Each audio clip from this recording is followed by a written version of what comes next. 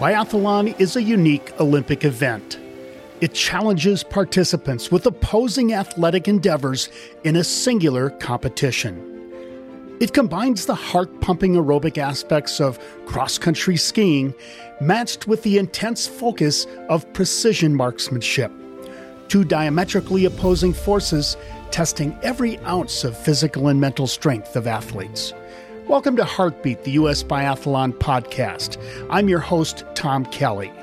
With each episode, Heartbeat brings you insights into this fascinating sport. So did you catch some of the biathlon action from Beijing? That opening mixed relay was a great way to kick off the Olympic Winter Games. It's been a busy month for biathlon, with the Olympic Winter Games in Beijing followed almost immediately by the Youth and Junior World Championships at Soldier Hollow, site of the 2002 Olympic biathlon events in Utah. There were some great storylines for U.S. biathlon in Beijing, including that opening mixed relay and performances by newcomers like Deidre Irwin. Today, Heartbeat will recap the games from Beijing with U.S. Biathlon High Performance Director Lowell Bailey, as well as exploring the Youth and Junior World Championships with Development Director Tim Burke.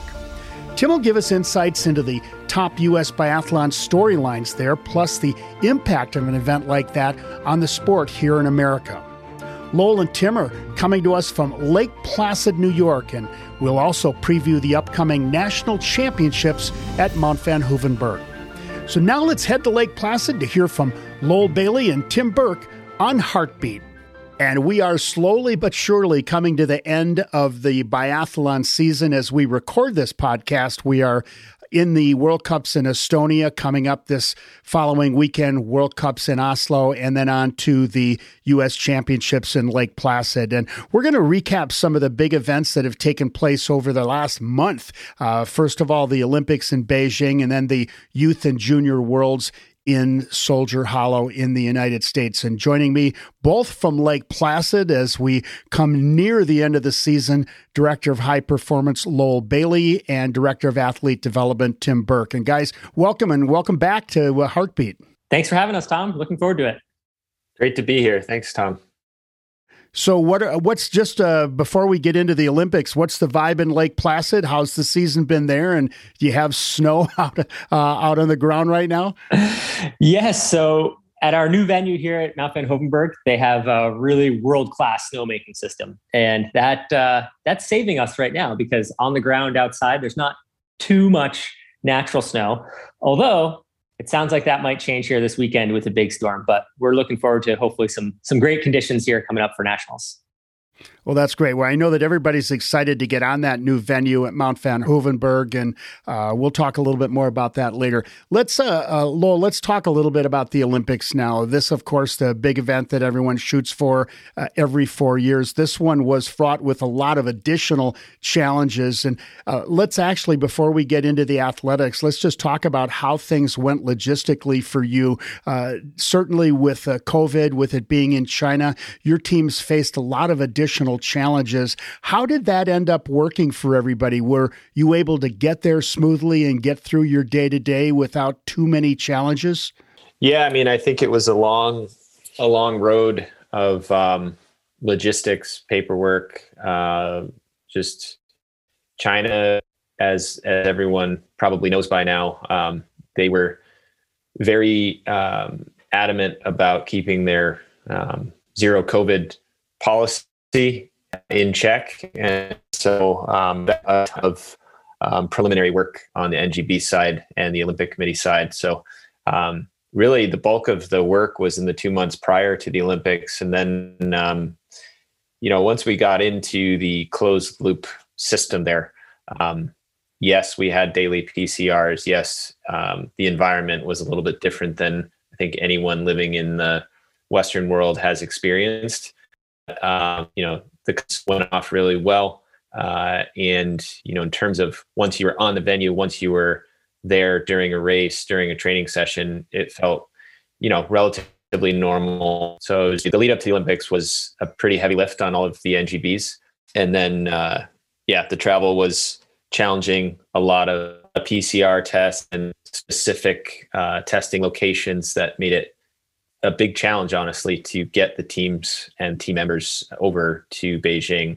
When you do have such a closed loop, it is just that. Like there was no really not a whole lot of activity coming into that closed loop or going out of that closed loop. So we were more than I think anyone's experienced thus far in the pandemic. Very much so a bubble situation. Lowell, I know that your role is athletic, and the question I'm going to ask really goes beyond that. But one of the things about an Olympics is you go to a different place, you get out to experience the culture, you get to meet the people. That really wasn't possible. And, did that have an impact on people there? And we'll talk about the athletic side in a minute, but how did it impact you and your athletes when you really couldn't experience China? Yeah, I mean, I think it was a challenge for everyone.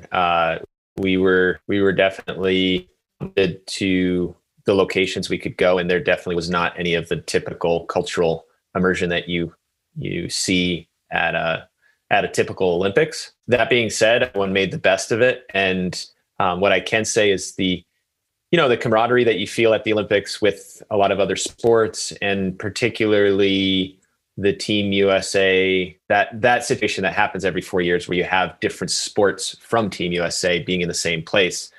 That's a unique experience that athletes don't get typically. You really don't overlap with a lot of the other sports like cross-country skiing or alpine or any of those. So that was, I think, preserved in a sense. Those typical things that you see at an Olympics, large dining hall where a lot of different sports come before and after competitions. And it was a dining hall with separate plexiglass partitions for each eating area, but it was a dining hall where different sports were coming and going, and it did have that sort of hustle and bustle of activity that you come to expect for an Olympic Games. Those of us watching from afar were really blown away by the venues, all of the venues, not just biathlon. It was really amazing to see what had been built across the entire region for all of the athletic venues. How was your biathlon venue? Yeah, I mean, it was a phenomenal venue. I have to give a shout out to Max, an American by the Beijing Olympic Committee to oversee and create the biathlon venue and design the biathlon venue. So he spent the better part of 4 years working with them to create what turned out to be just a phenomenal venue. And I have to say, like he was given a challenging setting, given the natural terrain there. It's naturally just sort of a valley. He had to be really creative in how he put together that course. But I think all the athletes really had positive feedback on the course profile. It was really challenging with the weather. We had really cold conditions the entire time. Yeah, really challenging conditions to compete in for the athletes. It was something that everyone knew going, years out as we did our preparation. So, our team apparel provider, Maloya, worked for the last couple of years developing specialized clothing system that was developed to counteract some of those, those high or low wind chill numbers. So we were prepared for it. And I think the athletes, fared really well with those preparations. Well, let's move into talking about the athletes and about performance. But before we do, let's look at your selection process. You actually had a selection process that went back a full year to start naming people to the team. As you look back over that process, how did that work for you? Yeah, I mean, I think it's something that we've year over year, every quad, we've striven to make the process more and more fair. I think that it's always a challenge with team naming criteria because no one has a crystal ball and no one can predict the future. And I think athletes especially really don't, you can imagine like as an athlete, you don't want to put the entire decision process to a discretionary naming situation, because then you're putting that team naming in the hands of a select group of individuals.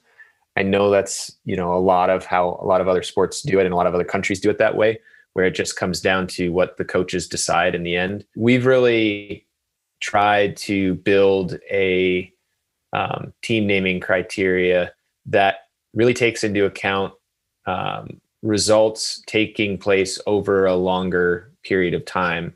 So it's not a flash in the pan result, but it also is weighting the results that occur closer to the season. Those count more than the results earlier in the season. So, for example, those that qualified early on, which would have been Susan Dunkley and Claire Egan, they qualified, like you said, a year in advance. And they did so with just really, really top level results on the World Cup. And so that allowed them to pre-qualify, which is an advantage for the athlete because they can really just focus on preparing for the games versus qualifying for the games. But I think our process is fair. And, we have a tiered process or a graduated process where you move through different tiers of the qualification. And so our last athletes were qualifying actually in January. So the final spots on the roster were not filled until that point, which is actually pretty common when you look across a lot of the other sports. I think it's a good system. I'm sure that there's arguments out there of ways we can improve it. And we always try to review and try to make improvements where we can. But I think overall it picked a really top team and we had our best athletes on the start line in Beijing. Let's talk about the athletic performance in Beijing. But before we have you do a little summary, I just want to talk about that mixed relay where you opened up on the first Saturday of the games and just brought some really thrilling performance. It was fun to watch that. It was fun to hear Chad Samla call that event. You ended up 7th, strong finish. Just talk about that event, and then we'll kind of move on to the rest of the games. Yeah, it was a really exciting start to the games. I think we had really, really challenging conditions, both from the athlete side of things, but also from the ski preparation side of things. We really had a lot of challenges, and always with the first race, it's a bit of that's your first test to see how your wax is, how your ski preparation, stone grinds, hand structure, all of those things that you've worked. We sent 2 different preliminary trips of technicians to Beijing in advance of the games just to test all of these things. So we were really happy with the fact that our skis were competitive and top of class in terms of ski speed. And you really can tell right off the bat in a mass start situation of the initial scramble in a relay. First downhill, you can definitely tell if your skis are in the mix or not. It was an interesting relay because, Susan had a solid leg. I mean, she really stayed with it, but she used 3 extras in her first shooting. And when you use 3 extra rounds in that first stage, it definitely sets you back and you lose contact with the lead group. So, hats off to Susan for staying with it, staying focused, and, getting through her leg, tagging off to Claire. And, that was enough. She kept us in contention enough that, both Claire and Sean had phenomenal races. Both of them, only used 1 extra round from the clip, and gradually between the 2 of them moved back up to a point where, at one point Sean left standing in, basically tied for first, leading the race. And that was just a great moment, and a great sort of example of when you just don't give up and you continue to try and focus on the process and not the result. Usually 9 times out of 10, the result will follow. So it was, I think what people may not understand is just how challenging those conditions were that night. And yes, we had a penalty loop with Schomer in the final, in that final prone stage, but so did so many of the other top nations. And if you look at our overall shooting that day, 1 + 12 is really, it's 1 penalty and 12 extra rounds.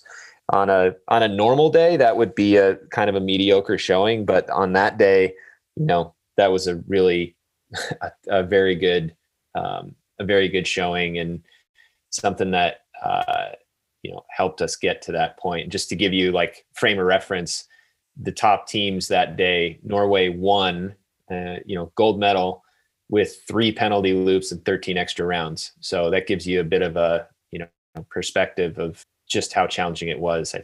I don't know if there were any teams. I don't think there were any teams ahead of us that didn't have penalty loops. So very interesting start to the Olympics. And definitely exciting to see us, right there, even going into the final tag off with Doherty there. It was really exciting to be at the front of the race for most of the race.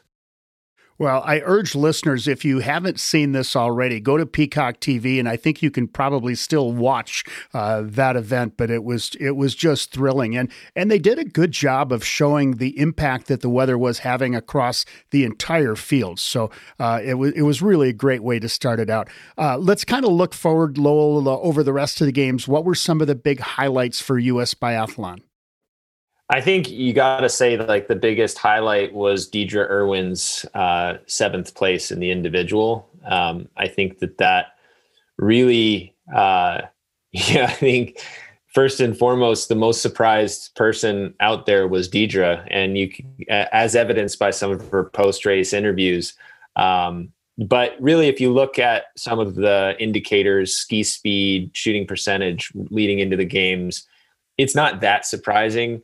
She definitely was able to peak at the games, and we saw that throughout the games that her ski speed, was bumped up a bit.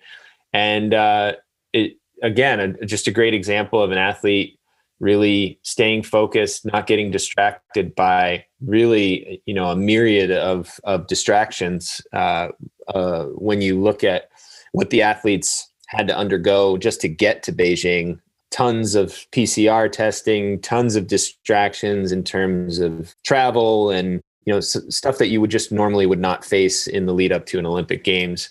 And it was great to see her perform there. Again, throughout the games, I think we had great skis, which really helps an athlete when you're on a good pair of skis and you've got either a competitive advantage with some of the nations, but even with the top nations that you're as good on the snow, on the tracks, that just builds the confidence. And with Deidre, she really put together just a really good, solid result where just, all the way through, she had 1 penalty in the last stage, but really, again, very challenging conditions. It was not a no wind scenario. The range approach there is really challenging. So it's just not an easy place to hit targets. And hitting 19 to 20 at the Olympic individual, when it's your first Olympic individual, your first Olympics, I mean, that's just a great result. And that was definitely the highlight going forward through the rest of the games. And then, there was that definitely some other bright points. Again, Deidre had just a phenomenal, showing, enough so that she qualified for the mass start and competed in the Olympic mass start race, which only 30 athletes in the world get to do. And so it was not only was it her first Olympic mass start, it was her first mass start ever. And so, that was a good way to cap off the Olympics. You had Jake Brown with a top 30 in the individual. And we had Joanne Reed, another top 30 in the pursuit. So definitely some other athletes shining at different points along the way. So overall, I think everyone was, you have athletes that perform the way that they want to and meet their expectations. And as every Olympics is the case, you have athletes that don't meet their expectations. And we had some of that as well. But what I can say is everyone competed to the best that they could do each day and left it all out on the course. Lowell, as a high performance director, I know that you're always looking forward. How are the next athletes doing? who are the veterans who are going to be moving on. And you had a real blend on this team. You had veterans like Claire and Susan who are competing in their last Olympics, and you had a lot of newcomers too. As you look at that balance, what are some of your takeaways from Beijing as you now look forward 4 years to Milan Cortina? Yeah, I mean, I think we're going to see some of our veterans retire, which is kind of typical of an Olympic year. And you know, as we see athletes like Claire Egan, like Susan Dunkley, like Leif Nordgren, retiring and stepping away, it's time for some of these younger athletes to step into that role of, by the time Cortina rolls around, some of what we consider the younger crowd is going to be considered veterans. And so you can already see sort of in Deidre's results, we're seeing how some of the next generation of national team athletes can step in to fill that role. But yeah, I mean, I think when you look at Deidre's results, that's a really optimistic situation, and you know, bodes well for the future. You know, Joanne had some great ski times. I think she definitely, you know, wanted to see some better results on the range, but you know, very competitive ski times. And if not for a few missed shots, you know, she would have been right there in that, you know, top 15 territory. And then on the men's side, you know, the three men that will go on, Jake Brown, Paul Schomer, Sean Doherty, all of them at various points along the way this season have shown the ability to compete with the world's best. And so I think, you know, those are the bright spots looking at the future. And also I should say, and I think Tim will get into this a little bit more, there's some really talented juniors in the pipeline right now that are doing some great things on the junior circuit. So I'm really excited to see how that happens. Also on the young senior side, this is a category of athlete that, you know, with the way the IBU categories are laid out age-wise, a lot of times there's a period of time where athletes are kind of bridging between the junior ranks and the senior ranks, where, you know, they're kind of in the middle and racing on the IBU Cup circuit. But we definitely have some really talented young seniors that's a really exciting time in an athlete's career, because that's where you oftentimes see big jumps in performance from year to year. So that's an exciting place to look as well. Kind of speaking of that, and we're going to go to Tim here in just a minute, but as if the Olympics weren't enough, literally 3 days later, the Youth and Junior World Championships opened up in Soldier Hollow. And Lowell, as high performance director, can you give us just a little intro to that? And then we're going to go to Tim and dissect the event a little bit more.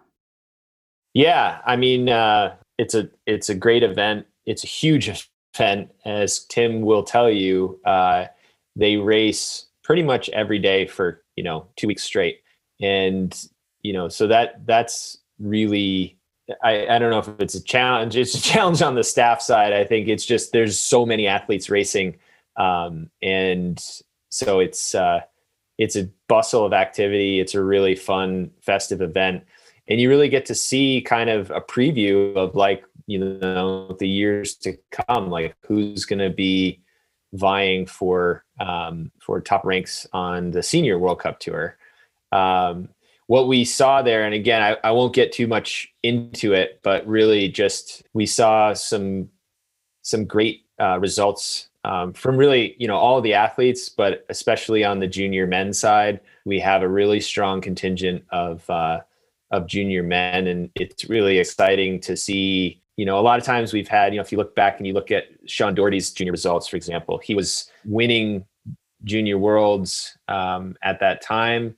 But, you know, right now we've got, you know, an entire team of junior men that are really every day going out there and skiing course times that are right there at the top of the world. And, you know, it's the juniors. So everyone, the shooting's not as consistent as you see later in an athlete's career.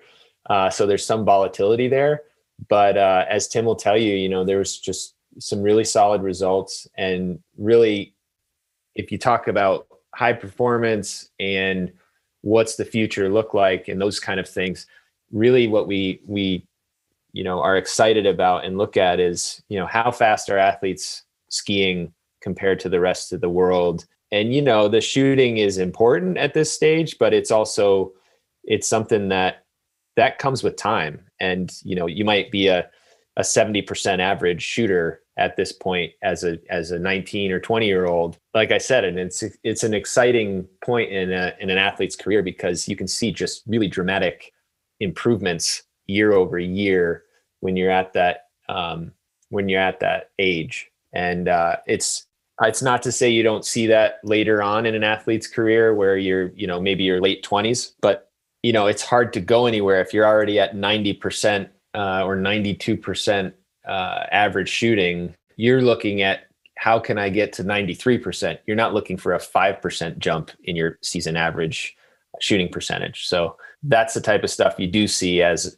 with 19-year-olds and 20-year-olds. You see ski speed improvement of 1 or 2%. You see shooting average improvement of 4 or 5, 6% year over year, and that's something that we're excited about, especially with some of these junior guys that are going to be graduating into the senior ranks here shortly. Well, it was an exciting event to watch. I was down there for a few days to Soldier Hollow. And Tim, let's go to you as the Director of Athlete Development. First of all, Tim, talk a little bit about the importance of this event. Coming back to the U.S., being at Soldier Hollow on the 2002 Olympic venue, what's the importance of having this event at home for us?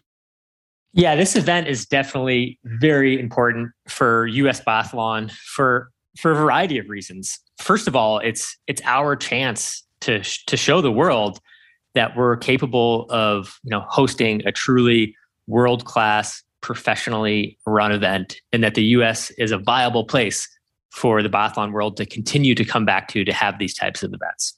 And I'm really, really happy to say that I think the folks out at Soldier Hollow just did a great job running this event. All of the Europeans I talked to, all of the other athletes and staff who were there competing really had a terrific time. And I also heard some really great reviews from the IBU people who were there to help run these races. They were happy with the organization. Things went very smoothly there from their side. And I think the folks there at Soldier Hollow just proved to everyone that this is a place that's worth coming back to. We can host these events. We can host them in the US. We can run them as professionally as they're run in other areas that have these events more often. So, with that, we certainly hope that Soldier Hollow and other venues in the US will have these opportunities to have events such as Junior Worlds, such as World Cups, even IBU Cups. And this was certainly a great start. On the athletic side of things, it's also really important for us because for our athletes, they're only used to going to these events and competing in Europe. And we certainly looked at this as a big advantage for us to be able to have a home world championships where something like 70% of our athletes were able to drive to this event. That doesn't happen for us so often. So to have that, to be at home for a lot of us, a lot of these athletes, competing at altitude, a lot of our athletes live at altitude. So that's another really big advantage for them. We were also able to get on the venue early there and do a bit of a training camp before the competition started. We weren't dealing with jet lag, all these things that we normally have to deal with. Everyone else had to deal with that coming over here.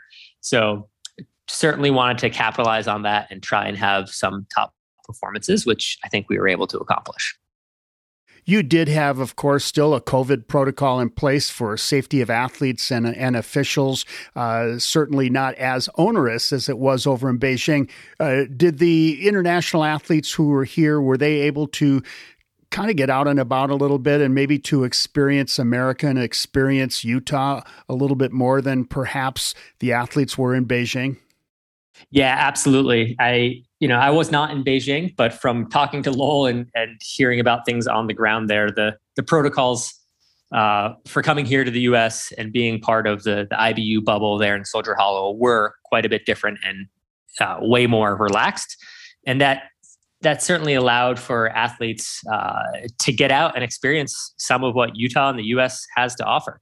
I can say that in the dining hall, by the end, I saw quite a few different cowboy hats coming in there on European athletes. So could see that they were getting out and experiencing some of that Utah flair. The organizers also did a good job of just organizing different trips. You know, I know the shopping outlets there were a real hit with people heading out and getting to experiencing kind of I think something different than you would get in Europe for sure. So I know, you know, from speaking to the other athletes and coaches, pretty much everyone was getting out, getting up to Park City, some even down to Salt Lake, and really getting to see more than just the biathlon venue, which I think is certainly played a big role in making this even more of a special event for everyone. Yeah, that bus trip to the outlet malls is always an important element at any event at Soldier Hollow with foreign athletes. I want to touch on one actually somewhat sad issue that you did deal with during that time, and with the Ukraine-Russian conflict taking place right at the same time as the Youth and Junior World Championships. Your event was impacted by that. The Ukrainian team was unable to compete. The Ukrainian flag did fly over the competition management building. Was there any impact or thoughts from the athletes about that during the competition, knowing that this was happening and that it was impacting the world of sport as well?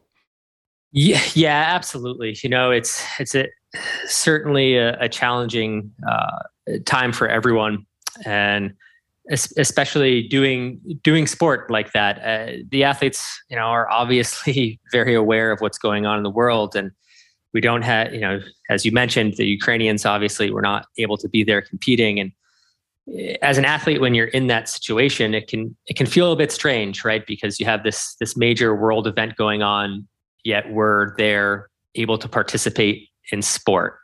And I think it really, if anything, makes the athletes really appreciate the freedoms we have and how lucky we are to be there and to be doing something like sport that we choose to do. So it definitely put a different feel on the championships for sure. Well, let's get back to athletics. You did have some good highlights for the U.S. biathlon team. Why don't you run through some of the high spots from those Youth and Junior World Championships for the U.S.?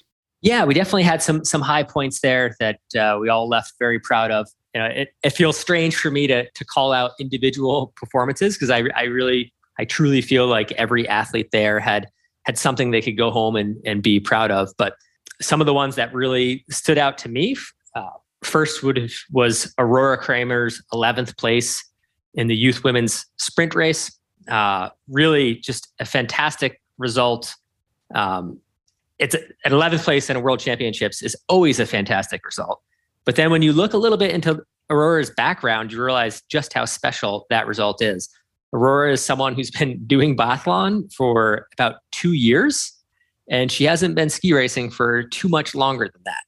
So to have such limited experience in the sport and have an 11th place finish at a world championships is truly remarkable. And you know, I knew going into this that she had a chance to be up there from what I've seen from her the rest of the winter. But seeing that and seeing her be able to put it all together when it counts the most, you know, that there is no limit for her going forward. I am very, very excited to see what the future brings for Aurora. I think she is truly a rising star here in this sport. Other results there, we had Bjorn Westervelt's pursuit race. You know, Bjorn didn't have a fantastic sprint race. He finished, you know, further back than we had expected. However, he rebounded and really came back with a phenomenal pursuit race, shooting 17 for 20, which was very solid shooting for the day, skiing the 9th fastest course time on that day. And overall, he ended up with the 8th fastest time of the day if you look at the pursuit leg. So again, 8th fastest person in the world that day on the pursuit. That's a really, really fantastic result, and one that I know he left very, very motivated about. Other performances that stood out to me, we had Lexi Madigan shooting 0 penalties in the junior women's individual race. That is just incredible shooting, especially for these younger athletes that don't have the experience of the World Cup athletes. When you look at a World Cup individual race, you don't see so many clean shooting performances. And to have Lexi do that, at the junior level at World Championships, where she's feeling the most pressure to compete well, was fantastic to see. And I could see that gave her a lot of confidence going forward. Definitely some other great results out there. We had junior guys really in the mix every single day with ski speed. Had Emma Sturz shooting just one penalty in the individual, which is also truly fantastic shooting performance. And I would definitely call out Wes Campbell's ski speed as standing out and being something that something of note there at those championships. Wes was skiing fast enough where I had other coaches coming up to me on the course saying, who is that kid? Where is he from? What's his story? He's people recognize what a true talent he is on the ski course. So again, a lot of great things coming out of World Juniors. I could name many more as well, but overall, some solid results for the team. And most of all, and maybe most importantly, I think everyone left there really, really motivated to get back to work and to try and improve for next year's championships. Great. Thanks for that recap, Tim. And now let's take a look forward. You have the national championships coming up in Lake Placid in just a short period of time at the end of March. The upgraded, renewed Olympic venue at Mount Van Hoevenberg with the new biathlon range. Tell us about that and what you expect to see in that championship event coming up very soon. Yeah, we're very excited to get our nationals back here in just a couple weeks. Lake Placid has completely rebuilt their biathlon venue out at Mount Van Hoevenberg. That construction's been going on for the past couple of years, and that project is now complete. And with that, they now have a truly world-class biathlon venue. It means so much to our program to have that here in Lake Placid. And we know that the folks here in Lake Placid at ORDA are interested in hosting big events here in the future. Next winter in 2023, we have the World University Games. And from there, I know they have ambitions of building up to hosting World Cups here as well. But in order to do that, we need to start somewhere. And our national championships is a great spot to do that. So this will be the biggest event held at this new venue to date. And it's a great opportunity for the organizers here to gain some experience hosting these bigger events. The tracks here are phenomenal. It's a very challenging course. They really have world-class snowmaking here as well. We know on the East Coast here, the snow levels can go up and down super fast. But with the snowmaking system they have put in place there, we feel pretty safe having an event here even in late March, which is great for all of us. So we're excited to get our World Cup athletes home after Oslo, bring them here to Lake Placid, bring a lot of our junior national team members and our clubs from around the country here to all compete together for really the first time and our only opportunity to do that during the winter. So I know everyone is looking forward to seeing each other and having some great races here coming up soon in Lake Placid. Tim, as development director, how important is it for you to have all of those clubs from around the country come together in one place to kind of evaluate talent and look forward to the future? Yeah, that's very important. And I think, one thing that stands out for me is that there's no better way to motivate our younger athletes than to have them competing alongside our best national athletes. And we really don't have that opportunity very often in the US, right? We're a huge country. We have athletes competing from Alaska to Maine, and getting them together in one spot is always a big challenge. This event, our national championships, is where that happens. And to bring together these clubs from all over the country, competing alongside the Susan Dunkleys, the Claire Egans, the Jake Browns is just a great opportunity. And I know those kids leave here super, super motivated, and that's very important for our whole program. Lowell, one final question for you before we wrap it up. The World Cup is just finishing up. We have the national championships coming up shortly in Lake Placid. As you look into the spring and into the summer, what's your planning process to kind of set forward the strategic direction for the organization and for the team going into next season? Yeah, I think that's a lot of the work that's underway currently is, it's a lot of people probably don't realize how much planning for next year happens during the current season. But really I have to say it's a team effort. I think we have a great staff, and I rely on our expert coaches and our expert staff to really have a pretty robust discussion looking at an analysis of what's occurred this year, what the changes are going to be next year in terms of roster changes of athletes retiring, new athletes coming up, and looking at what makes the most sense for putting together the best program that we can. I'm really optimistic about the future of U.S. biathlon and U.S. biathletes competing internationally. As Tim just recapped, it was a really successful World Juniors, and that is a really good kind of bellwether of things to come for U.S. biathlon. I think some of the major sort of top line areas that we're thinking about going into this next quad, and definitely near term this coming year, this coming training season, is continuing to do the things that were successful for us, for our athletes. And those would be centralized training camps in places like Lake Placid, in places like Soldier Hollow. Time and time again, those proved to be just so valuable for our athletes. And also, part of our strategy going forward in the next quad is really trying to broaden some of the areas of the pipeline, the development pipeline that is in places like what we would refer to as talent transfer, which is bringing cross-country skiers that are already highly developed and at a high ski speed, bringing them across to the sport of biathlon, introducing them to shooting.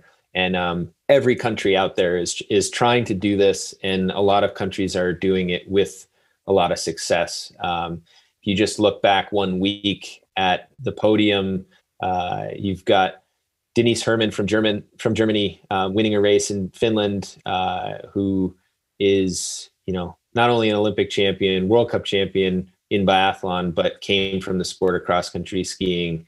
Stina Nilsson from Sweden is another great example of that. A lot of countries are seeing the success of that talent transfer phenomenon. And that's something that we've also experienced. If you look at a lot of our current national team athletes, they came from a cross-country background and then made the jump over to biathlon in a relatively short time. We're talking about athletes like Jake Brown.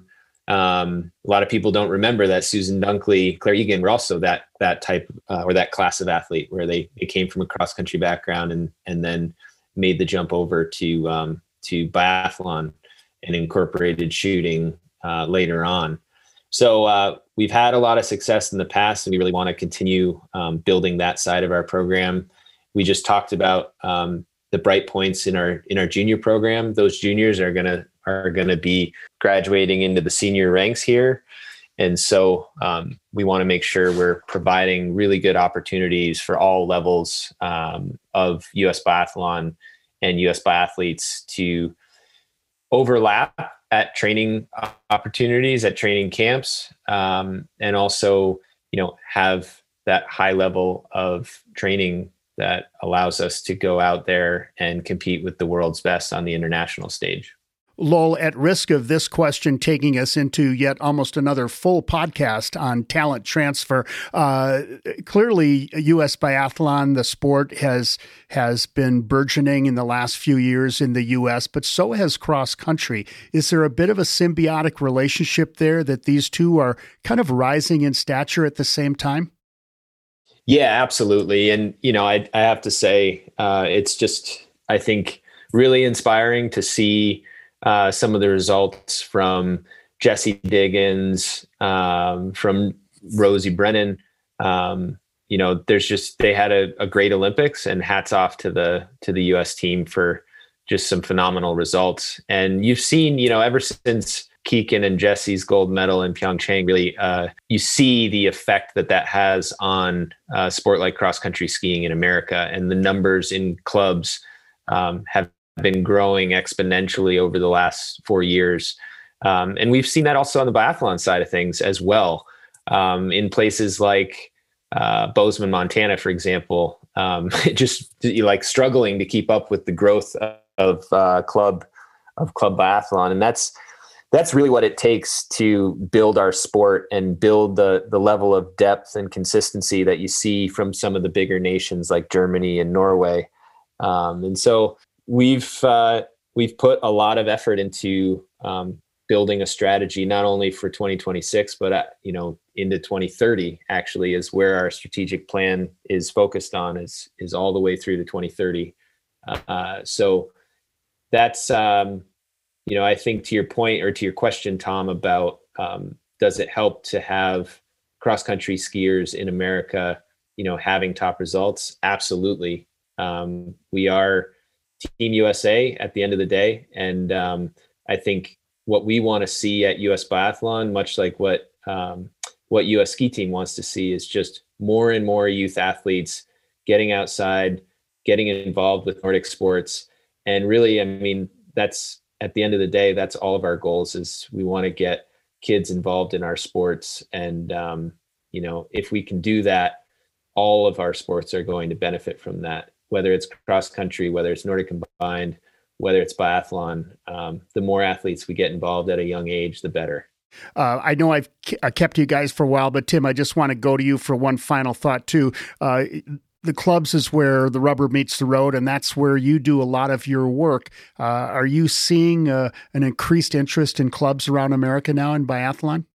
Yes, clubs are definitely growing right now. Lowell gave a great example there of Bozeman, Montana, with the new program out there, Crosscut Mountain Sports, that they're growing at a pace that's hard to keep up with. Same thing we're seeing up in Anchorage. That club has really, the numbers there have gone up like crazy here the past few years. And it's something we're seeing all over the country. When you give kids the opportunity to try biathlon, they want to do it. There's something, it's just, as Lowell and I both know from how we got started as youngsters, when you get the chance to ski around and shoot targets, it's tough to beat that. And the more opportunities that we give kids to give it a try, the more these clubs are just going to continue to grow.